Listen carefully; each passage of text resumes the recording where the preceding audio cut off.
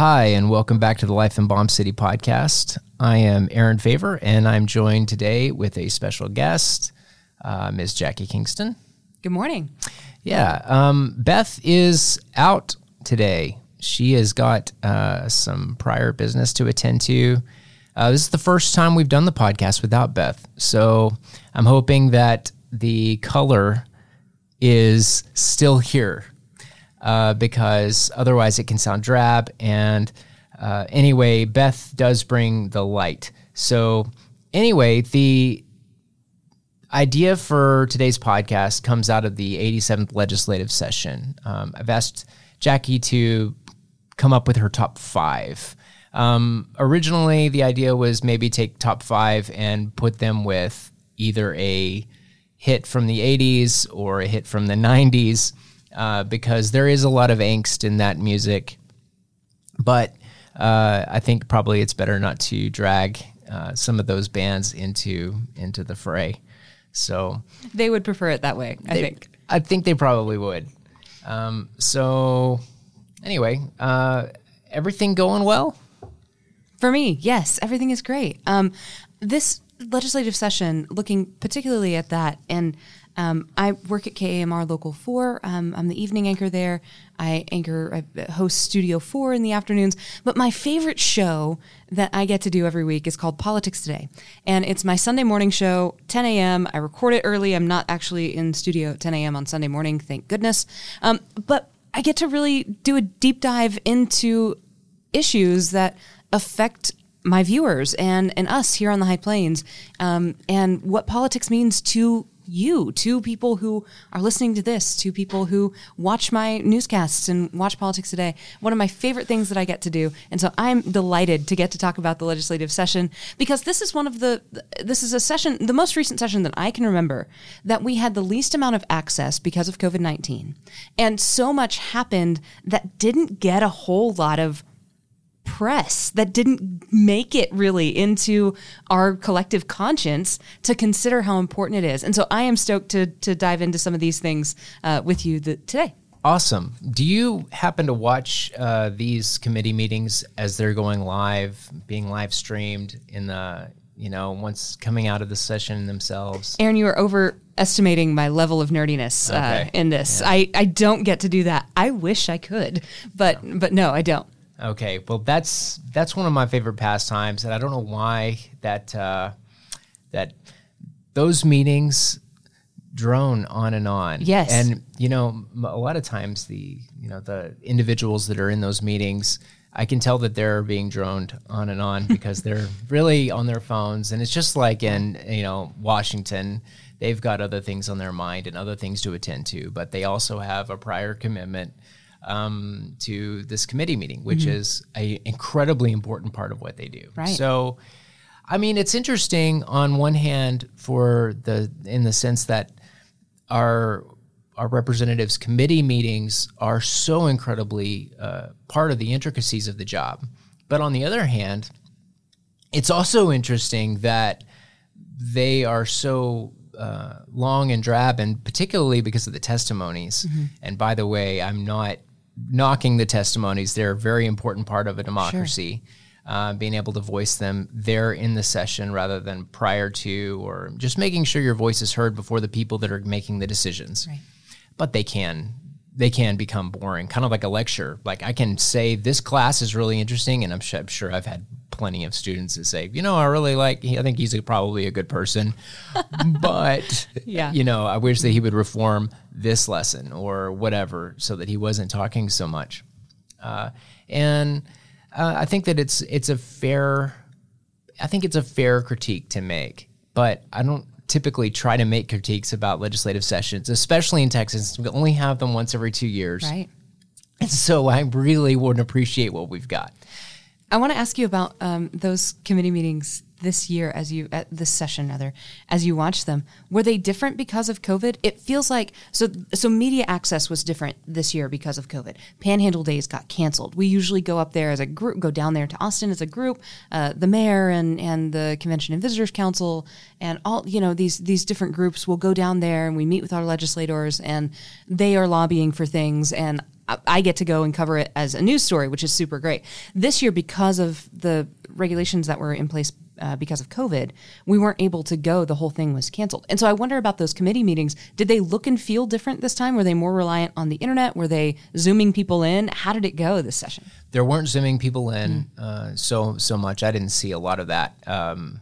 And from the live stream, I mean, they had everybody obviously situated appropriately with the health standards, but the level of I'm a big believer, and this is going to sound kind of strange, I'm a big believer in closed sessions. And I know they have a lot of those, but I think they should have more, because otherwise it gets our legislatures, it keeps them up there into the dark hours of the evening, into the twilight, and into the early morning. And if we're going to have public testimony and lots of it, and we had a lot to say also, not just with all the social justice things that went on, but with the public health issues that were going on, and everything in between, from businesses being closed to economics and whether or not we're going to accept federal aid, to international trade. Yeah, the international trade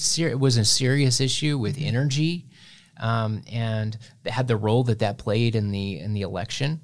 And so, I think that those are all valid points, kind of pertaining to the question of whether or not this session was any different. Are the issues the same? Yeah. Was the intensity, and maybe not the saliency, but yeah, the intensity for this year, we'll see if they're salient, I guess. Yeah, and I think that's an interesting point that you make. These kind of those committee hearings, which again, really important and tune-inable if you happen to have 6 hours on a Tuesday where you can just have it on in the background, where you can be listening for this, or you can go back and watch it.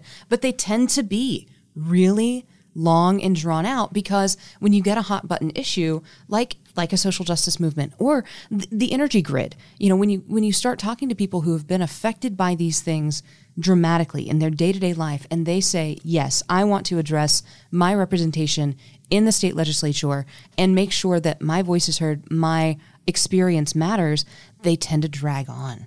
They tend to take hours and days at a time. And so it's interesting, those rules around what can be said in those meetings and open access in that way. If you're looking for a certain person who has testified in front of these committees, as I have done, checking on people who've run for office and saying that they've testified, if you're looking through, and the legislature has these all on their website, but if you're looking through specific committee meetings and looking for one person's testimony, you got to watch the whole thing. And it's so the access is there, but it takes a certain amount of privilege of time to be able to watch those things and to engage in that way. Yeah, certainly. And there's a big difference between someone who is asked to testify specifically on a very specific issue to convey their experience about a health issue, or their struggle with discrimination or whatever the case may be. And it's different when people want to get up there and just, drone on about, why everything is broken. Yeah, in I the agree. World, Keeping things in topical. Yes, every time. Top 5. We're going to do the high fidelity thing. So high fidelity being a reference to the movie from the John Cusack movie, but they just redid it on Hulu. If you watch the Hulu. With Zoe Kravitz? Yeah. Yeah. Okay. I have not watched it. Okay. No. And I've probably not seen the movie. Okay. Okay. With John Cusack. Okay. Well, he has top 5 everything, top 5 records, top 5. And then originally is it Nick Hornsby that wrote the book in the 90s? I think that's what it was. And I believe you. This is one of the first movies that I ever saw Jack Black in. And so it was hysterical. I haven't seen him lately, but I hope he's doing well. So anyway, that being said, though, he went viral during the pandemic for that video. He did like a video, like a song. It was hilarious. I'll send it to you. Okay, thank you. Yeah. Okay, so John Cusack does all these top 5s. He has a record label called Top 5 Records. And without giving anything away from the movie, because I know all of our listeners are going to go out and rent it from the public library. The big thing is, top 5 everything. They have top 5 songs on a day that's rainy, top 5 songs for a funeral, top 5 songs for, when the thermostat's too hot, things like that. So what are the top 5 things that you put down from the legislative session, 87th legislative session? It's so confusing. Your listeners already know this, but it was a weird year, and the way to talk about the legislative session involving legislators who put forth legislation, we make it as confusing as possible. But I defer to the governor because I could not choose 5 that I felt like I was, and being a journalist, it's important to me to remain non-biased and remain apolitical. And so what I went with are the 5 that the governor has tweeted about, that he has talked about were some of his priorities during the session, that he is most proud of during the session, knowing that we're going into a special session soon. And then I replaced one with another because I think it's topical, pertinent, and especially to us here on the High Plains. And so my top 5 from the governor, which he tweeted on May 31st, so right after the session ended, he tweeted, "This session, we passed legislation to secure our border, support our police, expand hashtag 2A rights, Second Amendment rights, defend religious liberty, protect life. It was one of the most conservative sessions our state has ever seen." So Abbott tweeted that. So I'll go with those. Secure the border, support police, as he puts it, expand Second Amendment rights, gun legislation, protect life, and then I'm gonna slide HB 5 in there, which has to do with rural broadband, which I think is really important to our area. Those are really good. Those are all really good. I was thinking about the broadband the other day. Actually, I set some trail cams out, and I was hoping that the cellular would actually pick up in some of the more rural parts of our state. And I'm not sure that it's gonna work.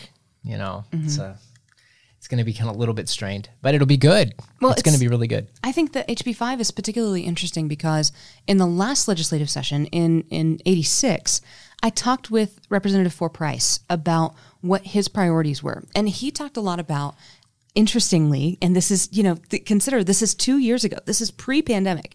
He was talking about access to healthcare in our rural communities. And one of his through lines in that, one of the things that he said was really important was having access to the internet, was bringing the internet to people. Right. So they had access to telemedicine. Little did we know in 2020, all of us would need access to that in various ways in the most important way possible, right? Because we couldn't physically get to the doctor in a lot of cases, but we needed that care. And so telemedicine became really important. Additionally, with rural broadband expansion, we learned during the pandemic, during 2020, that students need access to reliable and good high-speed internet where they can stream lessons, where they can log on, where they can be engaged in their classrooms from home. We learned how important that is for our community.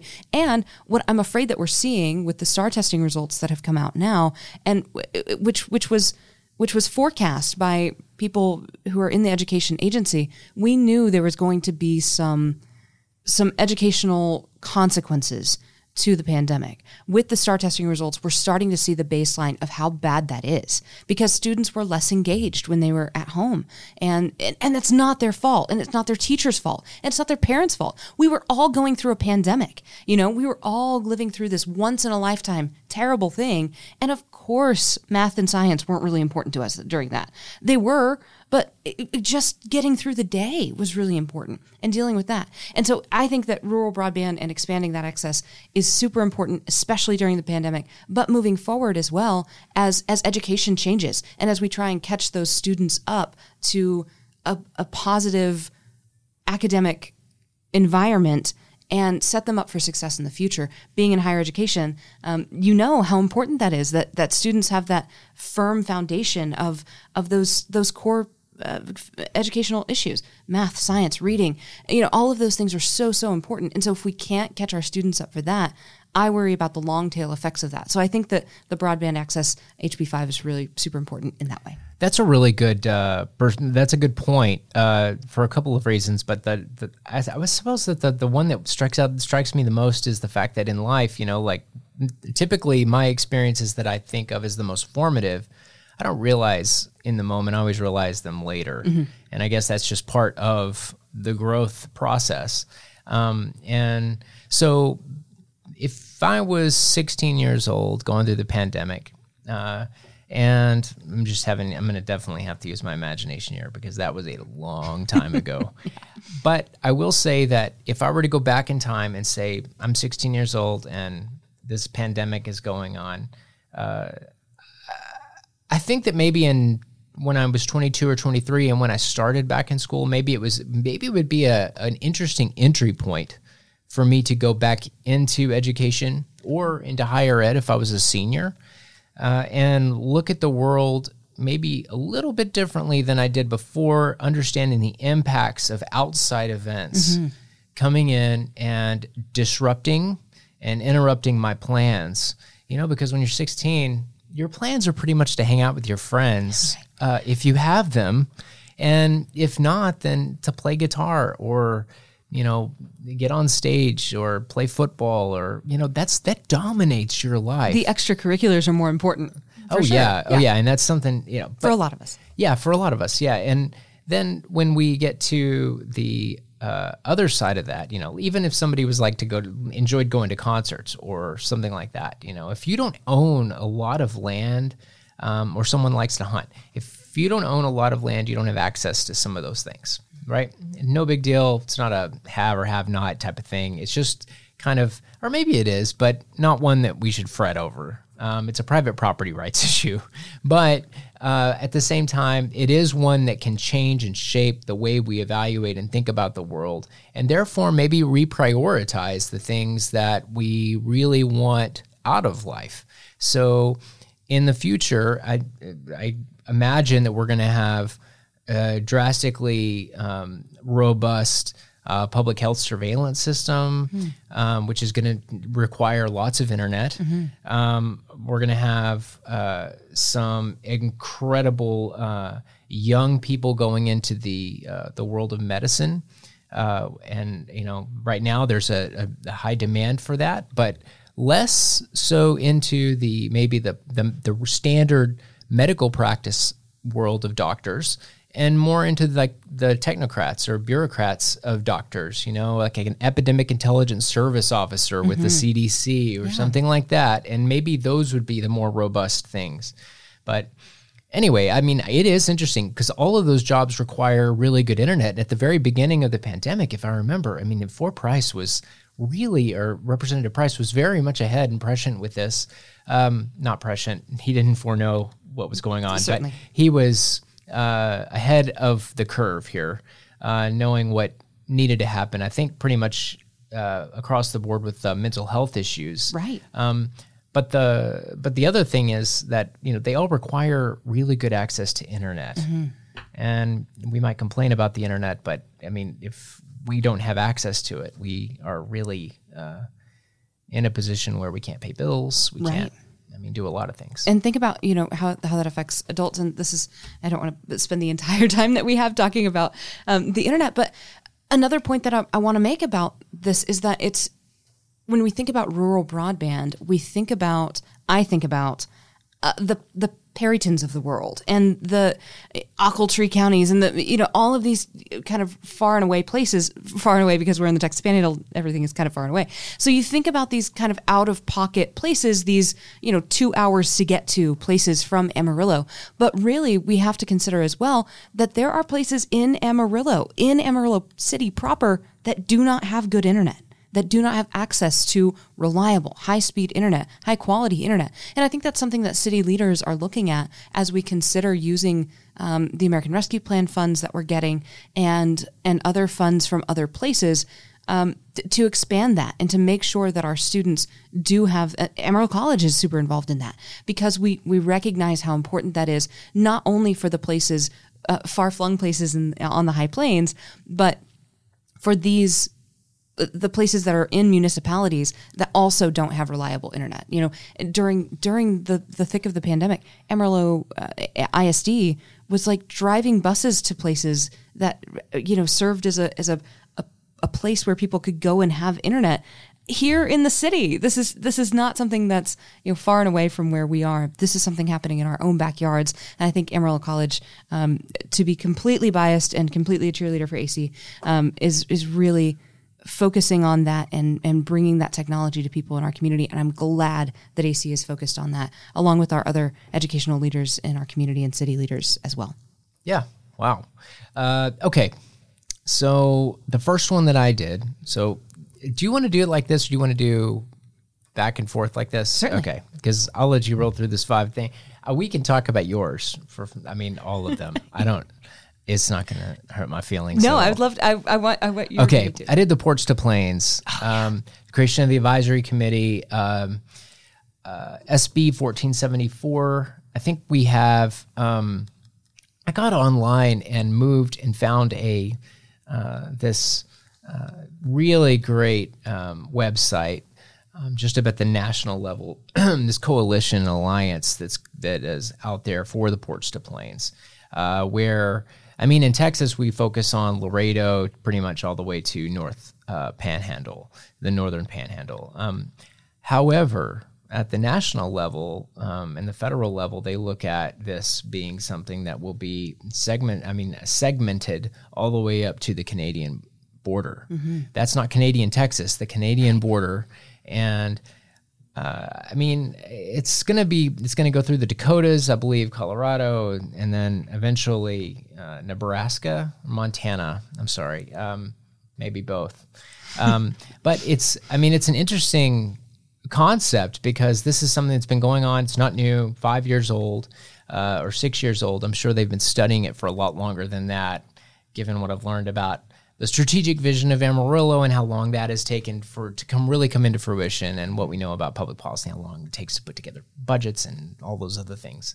Prepare people, demonstrate needs, all those things that you need to do whenever you're really putting together a good plan. But, I-27, how useful is that going to be, expansion of I-27? So in our reporting about the Porch to Plains, a couple of really interesting points about that. I'm glad that you brought this up because it is so important to our area. And it's something that I don't know that if you are not involved in, transportation or economy, or specifically, commerce, like you probably haven't considered how important that is. But it is so, so important. And people have been talking about legislators and city planners and municipalities and state leaders and all, have been talking about Porch to Plains since the 90s. This has been happening for years, nearly 30 years we've been talking about Porch to Plains. So this advisory committee coming out of this legislative session is certainly a step in the direction of expanding I-27 and completing that project after all these years. So I'm super excited about that. It's so important to our area, not only Amarillo, but also Lubbock and all of the towns that I-27 will hit along the way. Expanding I-27 means that bigger, larger sort of freight can be transported, which means more trucks will be on our roads, which means more people will be driving through our city, which means more people are stopping and spending money, right? And hanging out maybe for the night, maybe longer, and spending that money and putting money into our coffers as far as hotel occupancy tax and others go, and using those roads and bridges and the infrastructure that we have to support the Porch to Plains. So this is why it's taking like 30 years to do, because there are so many things to think about and so much collaboration from not only cities, counties, you've got state and federal agencies that all have to work together on this. But if this can be done, and the advisory committee is going to start meeting before the end of the year, but has not been named yet. They have not decided exactly who will be involved in that, but you can imagine that it'll be somebody, the city manager, maybe a mayor from Lubbock, legislators from that area, legislators from our area, city manager, mayor, all people, who will be involved in this, taking all of those things into consideration and offering their advice. Did you head this? Were you a project leader here because you just named off the people that were actually going to be on this sucker. And I mean, it is going to be the city managers, or like they can have, someone who it's not going to be probably a legislator, but they're going to be listening very closely to what they have to say, mayoral perspectives on that stuff. And they have them designated by county all the way down. It's going to be really interesting. I want to hear I was looking forward to hearing some of the things on the creation of this, the Committee on Mass Violence and what they were planning on doing. However, this would also be a really interesting public hearing thing because I want to hear all of the agribusiness people coming out and talking about what it is what are their interests in this, what are the energy interests in this. I wonder about the potential for a pipeline, some of the other potentialities because of the some things that are going on in the country, the Keystone pipeline and some other things that have been held up, and what's going on in Europe. So we have. I mean, Texas is a great state. I agree with that. I love this state, man. Like we can hammer out everything, and I love the fact that also it can be troublesome, but we also, even though we meet once every 2 years, it allows us to take a look at the policies that we're putting into place and not have too short-sighted of a vision of it and still come back long enough. It can be frustrating though, right? I mean, it takes time to gather data. And we're both students also. Not just of the news, but I try to be less of a student of the news, no offense, and more a student of like the data, so to speak. Why, yeah. Yeah. But at the same time, that is absolutely important to what legislators do. And I think it's why they have such in my mind, an enviable position when they have staffers that can walk down and produce these reports and do research for them all the time. I would be the biggest nerd ever in the history of congressional staffers. Of congressional staffers. I mean, even at the national level, having access to CRS. I mean, they're great professionals, no doubt about it. But their whole existence is to research cool stuff and sometimes not so cool stuff, because somebody asked them to. And so important. That job is so important. And I think that we've discovered, when you talk about these issues, and certainly our legislators know that because they rely on those documents and research that those people have done. So important to be the person who can get into the weeds on these things and to figure those things out. The last thing that I want to say about Ports to Plains, Aaron, is that I consider when we're talking about commerce and the importance of commerce through our area, through the High Plains particularly, I think about the origins of our city. Think about cattle drives. Think about why Amarillo was so important. When we got the railroad, it made the town.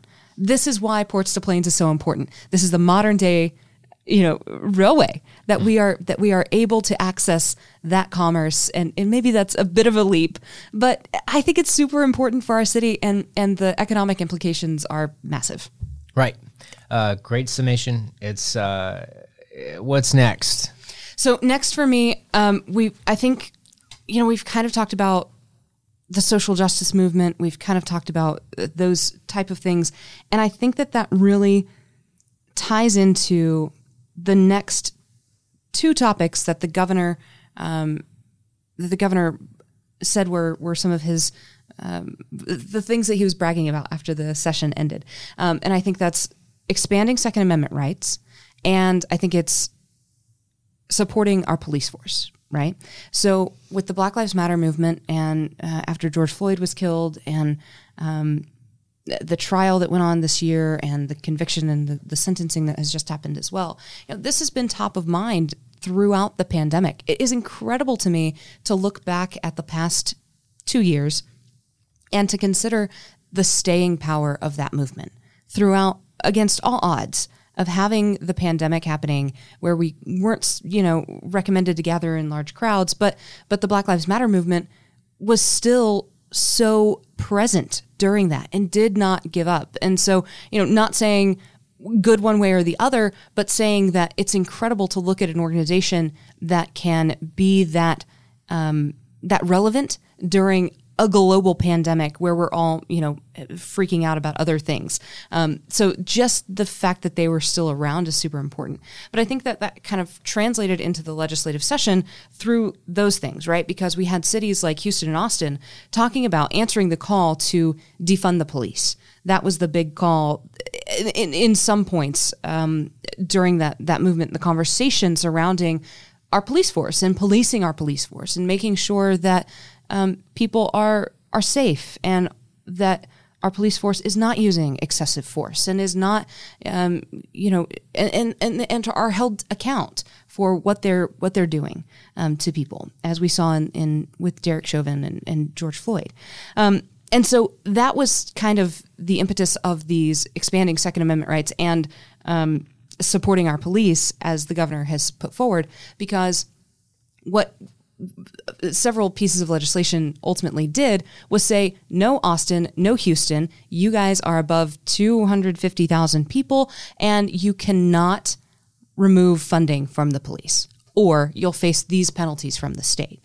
So the more liberal, maybe, cities in our state were considering that, and the legislature stepped in and said, no, you will not do that. You will not defund the police force in Texas. So I thought that was really interesting. Right. Yeah, that's a really good point. When we're always having this debate about the legislature and rural and urban areas. Mm-hmm. I think this is probably one of the more superficial things that we talk about when we talk about representation in Texas. Mm-hmm. It's still really important east of I-35 and the urban triangle and all those different things that we talk about a lot, but I'm curious, about the relevance of certain things, like, for instance, I agree that was a push to say, no, some of the more progressive and liberal people of living in some of those areas mm-hmm. Might say this is not a good way to run this state, right? And yet it's also kind of a safeguard, right, to prevent part of the population from maybe saying something about some of the more rural parts of those same communities. So what I mean is, when I say that, a city outside of Round Rock, for example, just to kind of create a straw man, and I do that once every episode. I've got to create at least one straw man. I know you can't do that so much on the news, or you're asked not to, but I do it on this podcast all the time. I remember presidents are great at doing this, by the way. I'm not saying I should be president. That would be a bad idea. But but I do like to do it on this podcast. But so just create a straw man there. If you have some folks out there in the middle of a rural area, 15 miles outside of Round Rock, and which sits outside of this major cosmopolitan area. I don't know if is Austin a cosmopolitan city? I think it would like to be. I think it would like to be. And if it aspires to be, then good for it. It's like being in Hollywood, trying to work your way up, but there's a million actors out there. So true. I get you. So if that's true, would this also be kind of another way to check the government? To give that kind of power to the different institutions, the executive branch and the legislative branch. We won't go there. That's out of state. Yeah. I had another issue on my mind.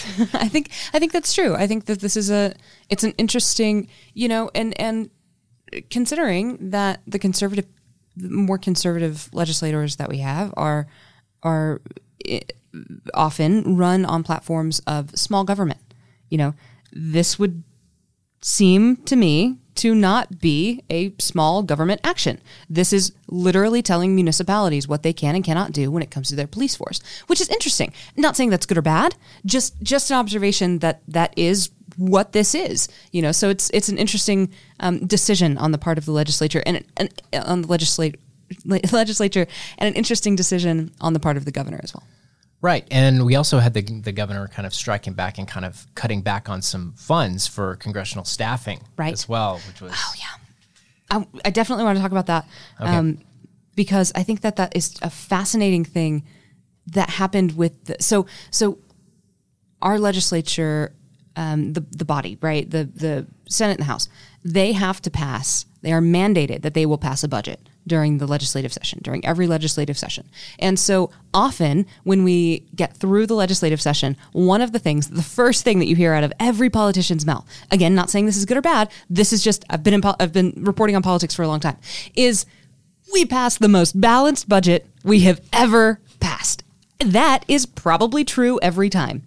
This time, that is not what you're hearing from our legislators because they're going back into a special session because they have to continue to talk about the budget because the governor vetoed, he has line item veto. So he can go through the budget and say, this is bad. We're taking this out immediately. We are not going to do this and we are not going to do that. He gets to go through that. That's his prerogative.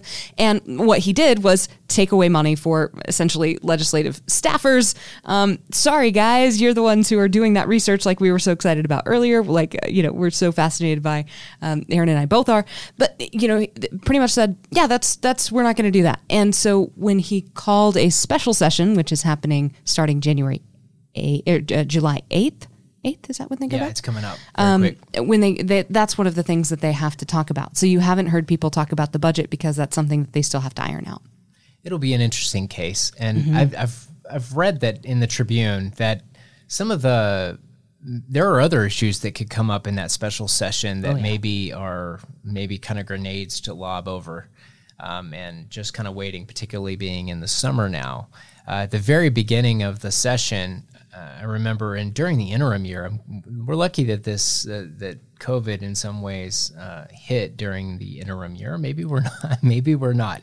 But it hit during the interim year, which is the year that legislators typically use to evaluate what their legislative agendas are going to be in the upcoming session. And campaign. That's right. Yeah, they like to campaign. A lot of campaigning. Yeah, lots of campaigning. And we also had a new Speaker of the House. Dave Phelan. Yes, and his rise in many ways might be attributed to to Bonin, Secretary or Speaker Bonin's really weird exit. It was so odd. So, and I know that you're about to talk more about this, and I want to let you do that. I'm sorry to cut you off. No, speak. But I think that Speaker Bonin, and when he left, so Bonin was in the previous legislative session. He was a one-term Speaker of the House. This is very rare for the state of Texas. Often we have speakers who will sit in that chair for terms at a time, for very, very long term. So when Bonin came around, and you'll remember For Price, who we've talked about a lot, was in the mix to be Speaker during the 86th legislative session. He made a good run at it. And I think there were, I don't want to speak to exactly maybe what happened that he didn't get that nod, but For Price has been, he's been a very influential person in the Texas House of Representatives. He is able to draw a lot of people together. He's able to build consensus, and so I think he was thought of as not the heir apparent, but certainly someone who could do that job. That would have been huge for our area. Having the Speaker of the House be someone from here on the High Plains would be a massive get, because your issues then are the issues that your area faces and that your constituents are in your ear about, maybe get more play in the legislative session. That's the thought behind all of this. But Dennis Bonin was elected Speaker, and he was a one-term Speaker, and he got caught on tape saying untoward things to a blogger. I'm not going to call him a reporter. Okay. But they run a website that has a definite slant, has a definite political agenda, right? And so it's hard for me to call them a journalist, because journalists don't do that. Are we talking about TPPF, the Texas Public Policy Foundation? No, no. Okay. But they also obviously have a slant. Okay. Okay. I'm on a different page. Talk to me about the journalist and the blogger, because I thought for some reason this had to do, in some ways, he was secretly recorded by one of whoever runs this. I think we can both kind of get together on the fact that this is a very conservative leaning policy foundation. Right. Yes. So maybe it is. I was thinking it was something else, but I think it is the Texas TPPF. I think you're correct about that.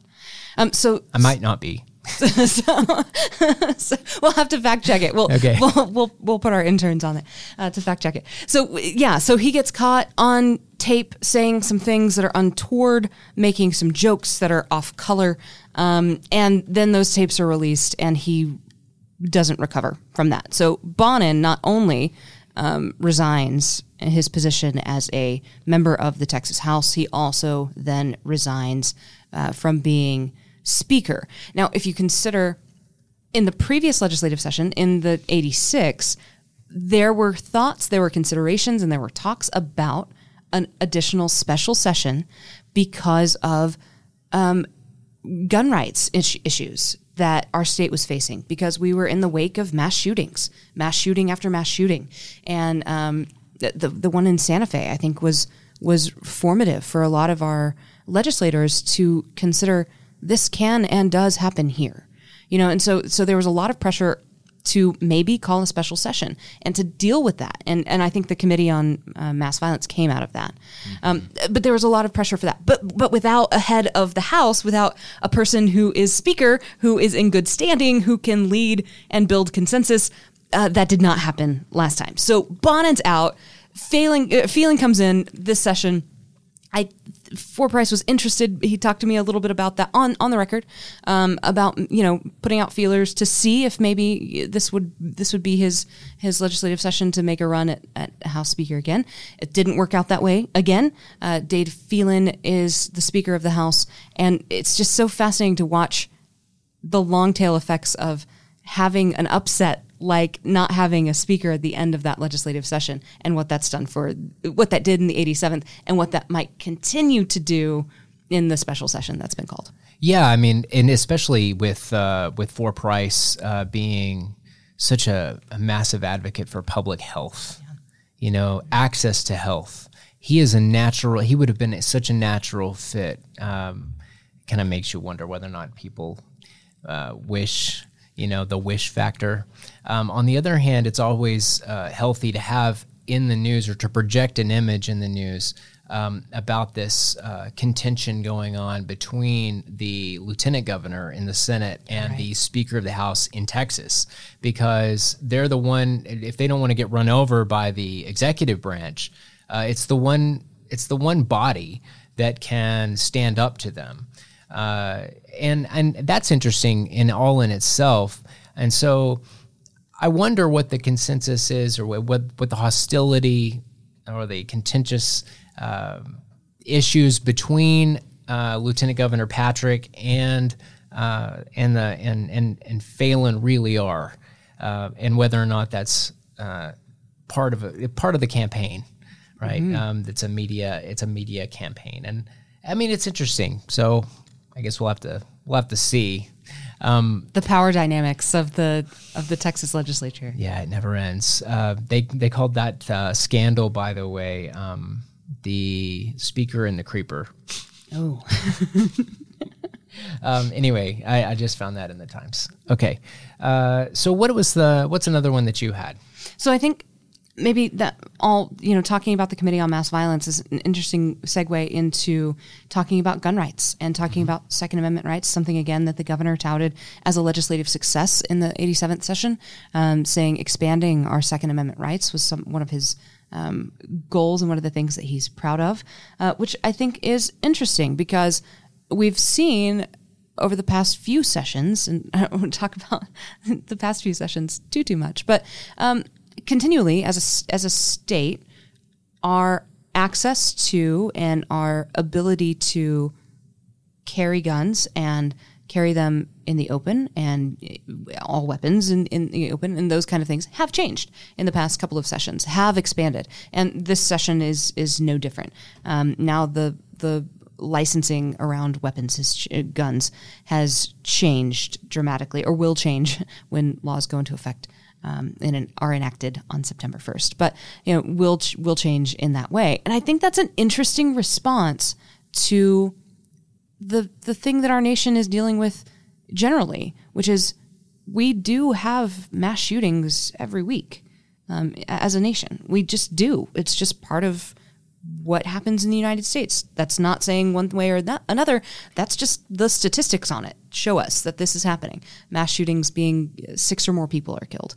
And that does happen. And so it's an interesting answer to that, to say more people with less training, which is what will be achieved by the legislation that will be enacted here in the state. More people will have guns with less training surrounding them as well. And it's an interesting answer to reckoning with the mass shootings that we deal with as a nation. Okay. So without asking whether or not it's good judgment to do that, I mean, they're kind of expanding some access to firearms. And there were other bills that were out there that seemed to try to address some of the issues that were being talked about and discussed by the Mass Violence Committee that was touring the state of Texas. Amy Presley to Tabitha's office, if you're free, Amy Presley. Hey, well, that was the lords of the Panhandle PBS FM 90 studios. Amy Hart has been summoned. Check out her podcast. Check me out, a podcast for book lovers. Okay, we're back on Life in Bomb City. Okay, so the next thing that we were visiting about when we got cut off by that commercial was the Mass Violence Committee, the Committee on Mass Violence, that was touring the state of Texas and going from big city to big city or city to city and trying to visit with people about what they could do to help solve these and resolve these issues. One of the things that you just brought up was that there has been an expansion of access to firearms by people who typically in the past have relied on concealed and carry permits. And we've seen that as kind of popularly known as constitutional carry. I'm curious to know, like, some of the more the mental health aspects of those. Not so much in the hands of not addressing that policy specifically, but rather addressing it as something that the Committee on Mass Violence was thinking about and tabling and discussing with communities about educating young people on what to look for when somebody looks like they want to commit an act of violence, or they want to maybe or potentially are thinking about committing suicide, what to look for when, and who to contact. I mean, it's not just, hey, 1-800-1888, suicide prevention or whatever the case may be, the hotline, but also where do you go and how do you do that? One of the things that came out of that conversation was this active shooter security alert system. And I think this is going to end up playing out effective September the 1st, that we'll have something on our phones that, not unlike the DPS Amber Alerts or the DPS, we have an officer that's been shot, and we are looking for the perpetrator. This will have up-to-date information about active shooter events. I believe it was notably named after the youngest person that was killed in Midland, Odessa, at that tragic event. But it also highlights the prevalent need and maybe some of the thinking demonstrated by what they were finding out about the red flags and about some of the other things that make people pray rather than informed about how to how to maneuver, how to think about getting out of those situations. And of course, we don't walk in thinking that that's the situation we're going to get in. We get into it, or we are in it and we don't realize it. And so maybe some of those allowances will save lives.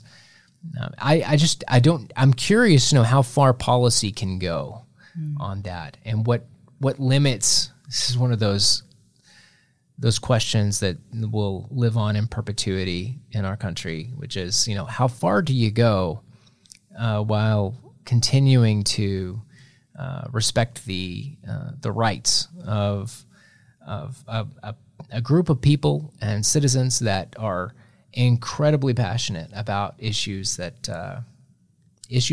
personal property and preference. Mm-hmm. Yeah, I think that's interesting. How do we square as a nation? I think we're all reckoning with this. How do we square as a nation the Second Amendment, which obviously is a keystone of our democracy? It's something that, that we've built a lot of legislation around. How do we square that with the fact of these tragedies that are happening? Again, every week we're seeing these things. How do we square those things? And I don't envy our legislators for having to figure that out. Right. It'll be interesting to find out. And I guess we'll probably find more of this in next year's interim. But there were a lot of things that got left out of, I think, some of the recommendations for that. And I think pandemic probably had a lot to do with that as well. See, and I think going into the 87th legislative session, after the 86th, it was kind of like, we know what's going to happen in the 87th. We know gun legislation is going to be the major topic. And then we had a global pandemic that threw everything off kilter, and so those issues are still relevant and still something that we have to deal with, that we maybe didn't get to implement, that we didn't get to pay as much attention to during this legislative session as we would have without the pandemic. The pandemic just messed everything up as far as, what the goals were in this session, I think. Yeah. I hate you, COVID-19. Yeah, seriously. That was something that I think we can all, I don't know if that hashtag, it was you remember the Thanks Obama hashtag? Yes. Do you remember that? I mean, they were the chief scapegoat. Well, that was not necessarily, maybe it was the president and COVID. And who knows what? Give me a break. But us sitting here in 2021 in July, 5 feet from each other without masks on. Thank you, science. Here we are. Yeah, we're getting through. Yeah, there you go. We had a major energy event, an electricity event. Did you have anything on that? Absolutely. Okay. So I definitely want to talk about that, because I think that there's a lot of confusion among my viewers and among people who are maybe paying attention to this adjacently and not, complete and total wonks like you and I are, and dealing with all of this every day and considering, all of these implications of this legislation. But that became a goal of the governor at the beginning-ish, first few weeks of this session, because the state had this massive energy crisis where hundreds of people died, very sadly, because we had this massive cold front come through, Arctic air that lasted the 5-ish days, and people were without power, and they were trying to warm themselves in a lot of different ways that were not healthy. And unfortunately, a lot of people lost their lives because of this. So the governor's response to that was, this is now a legislative priority, and we are going to figure out how to fix ERCOT, right? And here in the Texas Panhandle, most of us are not on ERCOT. Most of us did not lose power for a sustained amount of time like our friends in South Texas did. I have family who live in Abilene and that area, and their experience was drastically different than my experience during that. I lost power twice for 45 minutes, and they were losing power for days at a time. And it's a massive difference, and they're right down the road. But so the High Plains, most of us here were on the Southwest Power Pool and not on ERCOT. And so for us to say, yeah, it was cold and that was kind of a bummer, but it's so important to the rest of our massive state that these legislative issues went through. And did anything come of it? Are there actual changes in policy that will keep that from happening again? I think that's an open question at this point. Right. I mean, how often does an Arctic freeze happen in Texas? It doesn't happen very often. Right. On the other hand, maybe the weatherization issue of electricity production maybe was something that reform that needed to be taken place. I think they were taking the budget or some of the funds out of the rainy day fund, and I don't know if that's still happening or not. Do you have any idea? Okay, I'm not sure how they're. It's like $2 billion or something. So we went into the session with the largest rainy day fund we've ever had, and so it wouldn't surprise me if they said, this is something that needs to happen. Where can we take that money from? And said, oh, look, we have this rainy day fund. We can borrow some of that to do this and keep people safe during an event like this and update our infrastructure. Everything is about infrastructure. We've talked about ports to planes. We've talked about, all of this stuff. It's so important. It sounds so boring, but these things are really matter, especially during events like what we had in February. Right, and we have an engine that's helping out and propel this kind of seeming stagnant issue over the last 20 to 30 years, where we've seen our infrastructure kind of start to have some cracks and crannies in it. And this kind of really creates a demand and a need that's something that's that drives politicians to do things. It's based off that incentive system, which is unemployment. That being a major issue going in to this session as a result of some of the other issues created by the 2020 events. Maybe also will help out with the unemployment issues, but also creates this real demand for those types of things, including the weatherization and the electricity production. It also drives another complex issue. Like we need, and we're just scraping the surface of what policymakers do and decision makers at that level. It's real easy to snipe, as they say on the West Wing, snipe on Meet the Press. But the more difficult thing to do is to sit down, evaluate why people are making some of the decisions they're making, and stop assuming that they're driven purely by incentives that are for their own gain. And sitting down and thinking, okay, well, if they say that this is not what I think it is, I want to listen to what they have to say. And taking the time, having the patience to listen to people and other people who are coming to them with problems. And that other complex issue is the issue of energy production and where that energy is coming from, because we had a national election and Texas is part of a federal system. We have funding that is not only from Texas, but also international agreements that the state of Texas cannot, from a sovereign perspective, deal with, needs the federal government to help it prop it up. In 2020, had a president that was very pro energy independence, and Texas being a major part of that plan, to the next year having that taken away again. And that sense of loss, maybe disempowerment, disenfranchisement, and the major issue of job insecurity that creates from natural gas and the oil industries just cannot be ignored.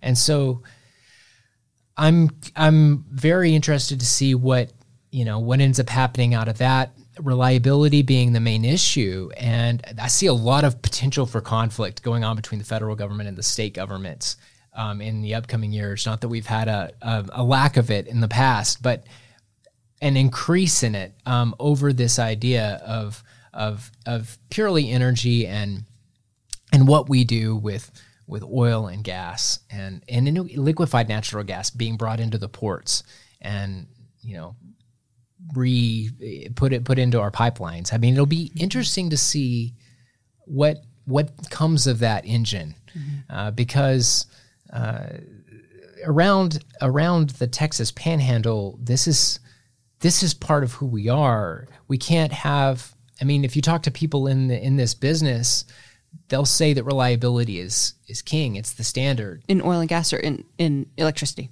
Yeah, and all of it, yeah. Oil and gas are incredibly, they're two of the hallmarks of what I guess we would consider to be the raw materials needed to help the power plants generate the electricity that it then packages and sends out to the rest of the country.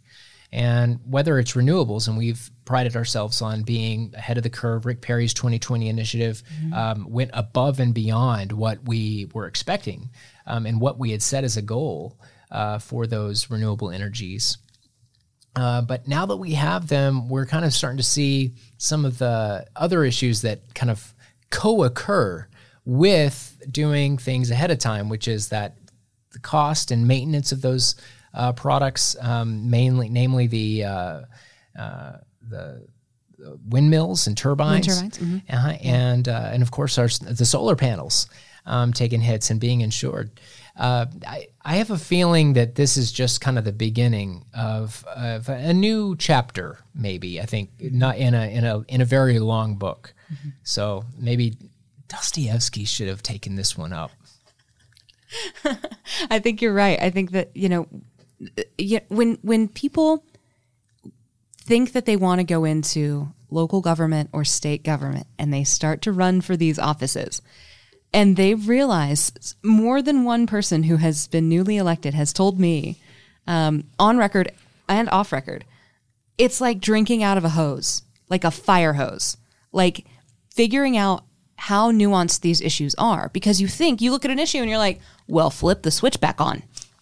That is so not what this is, right? Because you look at it in a practical, non-political junkie sort of way, and you're like, fix it. Just fix it. And it's so nuanced. There's so many other things that you have to consider when you consider those issues, and making sure that people have literally power that is saving lives, and making sure that people can survive through events like what we had in February. So it's a very high stakes sort of thing to consider. Not only are jobs super important, but also when you're considering moving natural gas, moving those products, going back to ports to planes, we've got to have the infrastructure in place to get those places, those things to places safely, and to not affect the environment along the way, and to not cause more harm to people who live in these communities where that stuff is passing through. So you've got to think about all of those things continually. It's so many layered issue that, again, I'll say this a couple of more times, I'm sure, during this podcast. I don't envy these legislators for having to think about all of those things all at once. Man, but wow, if you're an intellectually curious person, this is the place, right? It's true. So do we want to talk about hospitals? Absolutely. By the way, to jump back real quick, Xcel Energy, got to give them a big shout out for the 2050 carbon-free initiative that they have set forth. Not carbon-free, carbon capture-free, really, initiative. As Wes Reeves pointed out to me, we're made of carbon, so we don't want it to be carbon-free. But that's one thing that I think we can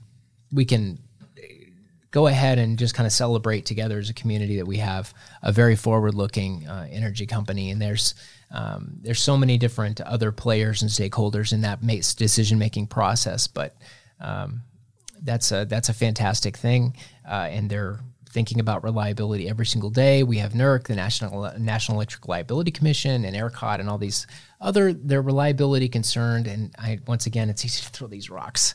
But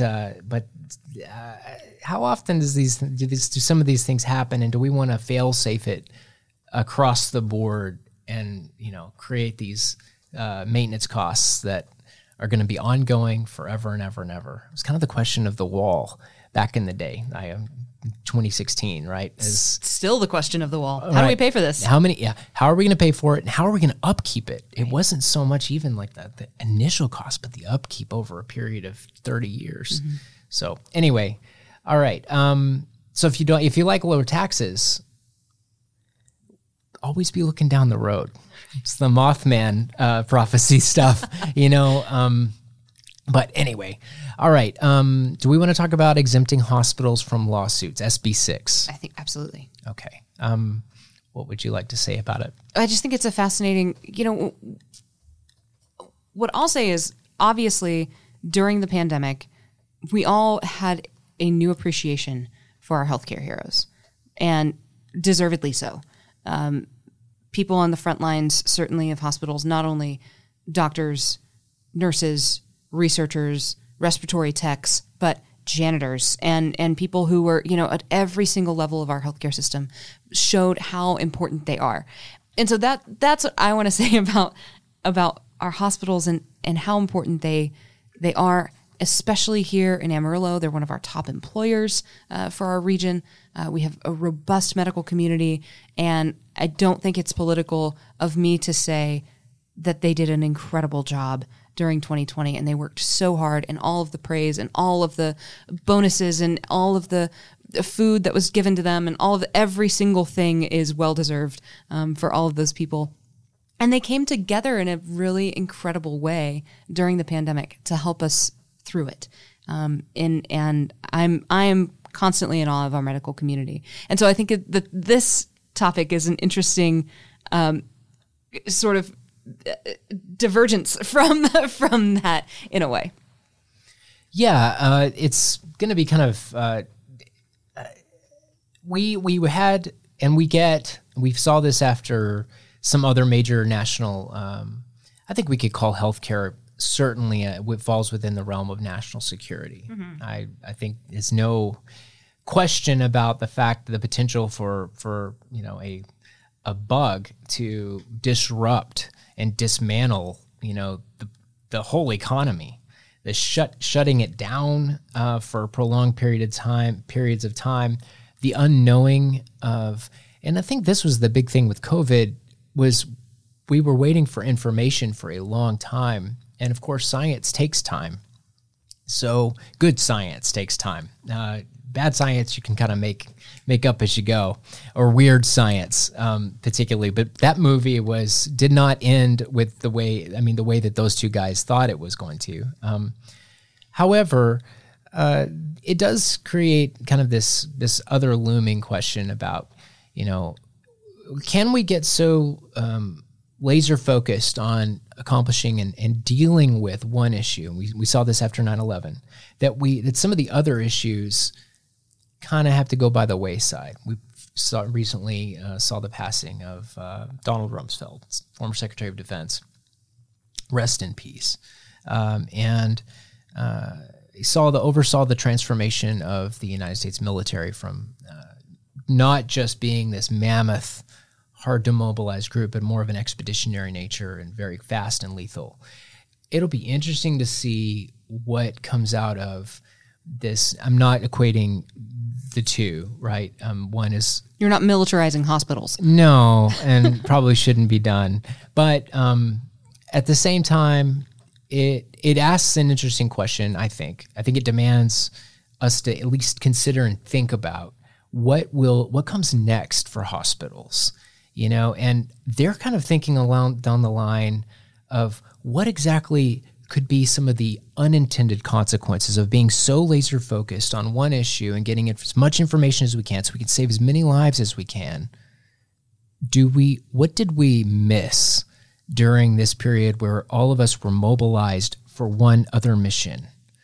So this SB 6 kind of does some things for exempting hospitals from lawsuits as long as they were acting in good faith during the pandemic.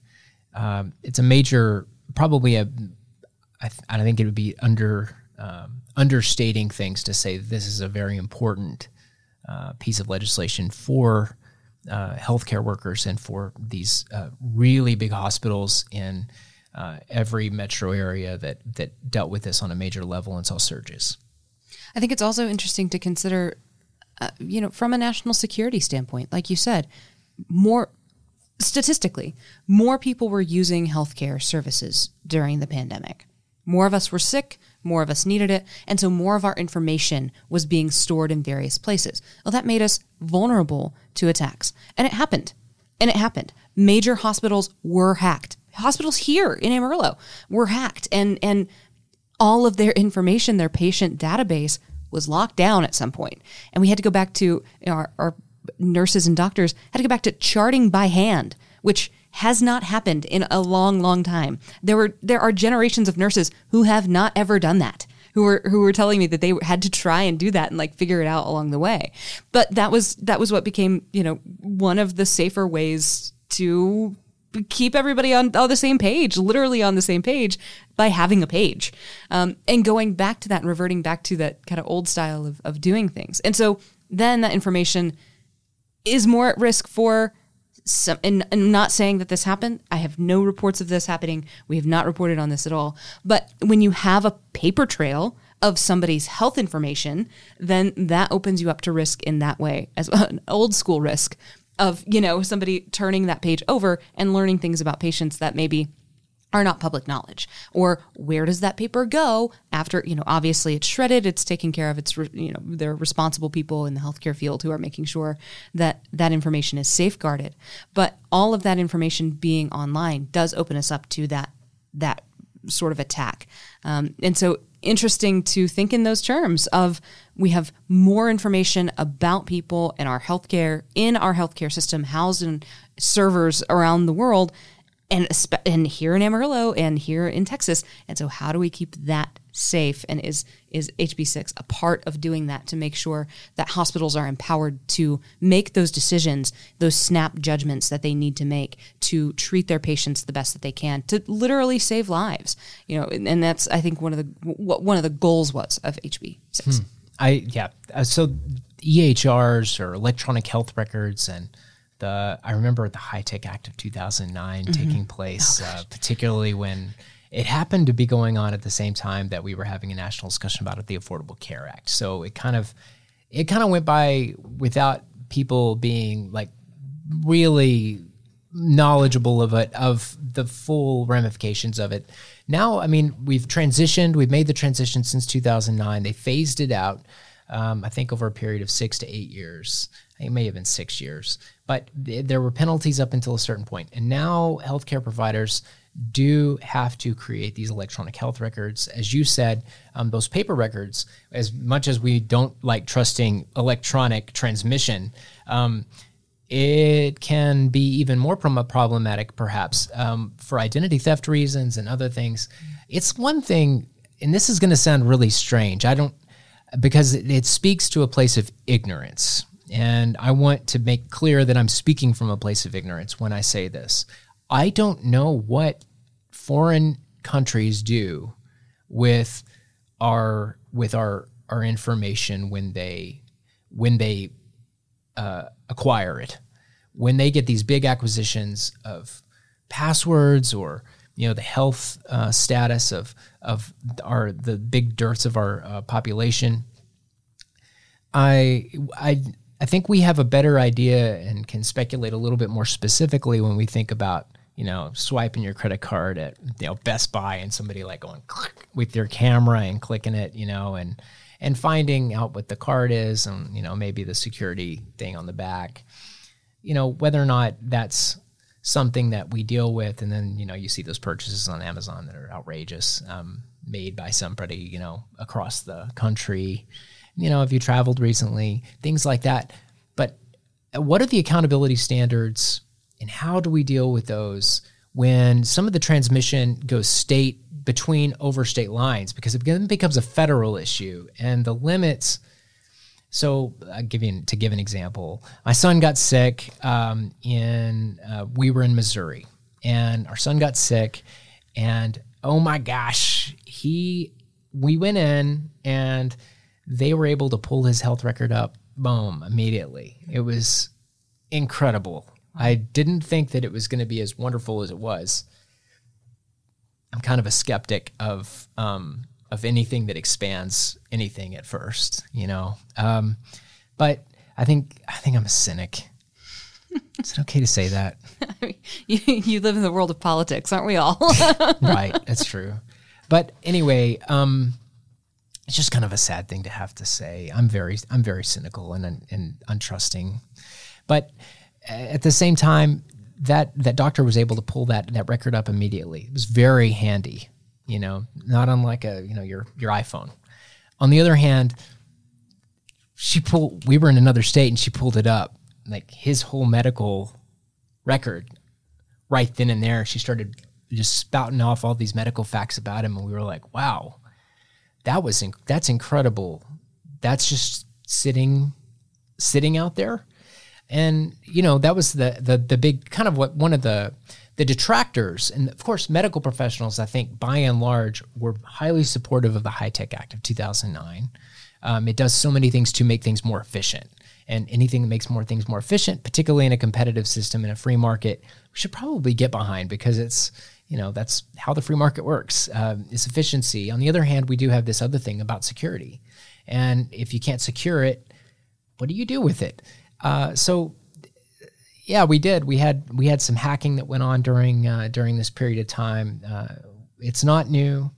We know that we have we have facilities all over our country that are hacked constantly, and there's always the potential on any given day, at any given hour, that there's going to be some type of a breach. And people are always prodding for weaknesses. I mean, foreign actors from all over the world, including states that are allies, or states that we consider to share interests with us.